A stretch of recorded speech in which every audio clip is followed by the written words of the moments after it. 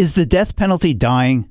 I'm civil liberties and criminal defense attorney Harvey Silverglate, and this is the Civil Liberties Minute with ACLU attorney Bill Newman.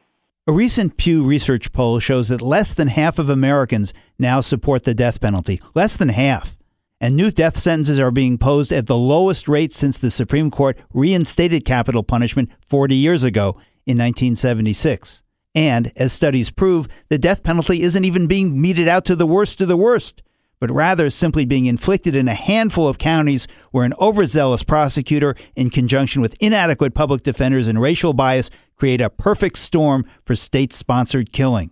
In Florida, that state's Supreme Court recently struck down a law that allowed the death penalty to be imposed without a unanimous verdict, a decision which calls into question a significant number of the convictions and death sentences for the 386 inmates now on that state's death row. And in California, which still has the death penalty on the books, but which hasn't executed anyone in over a decade, voters this fall will decide whether to eliminate capital punishment for good.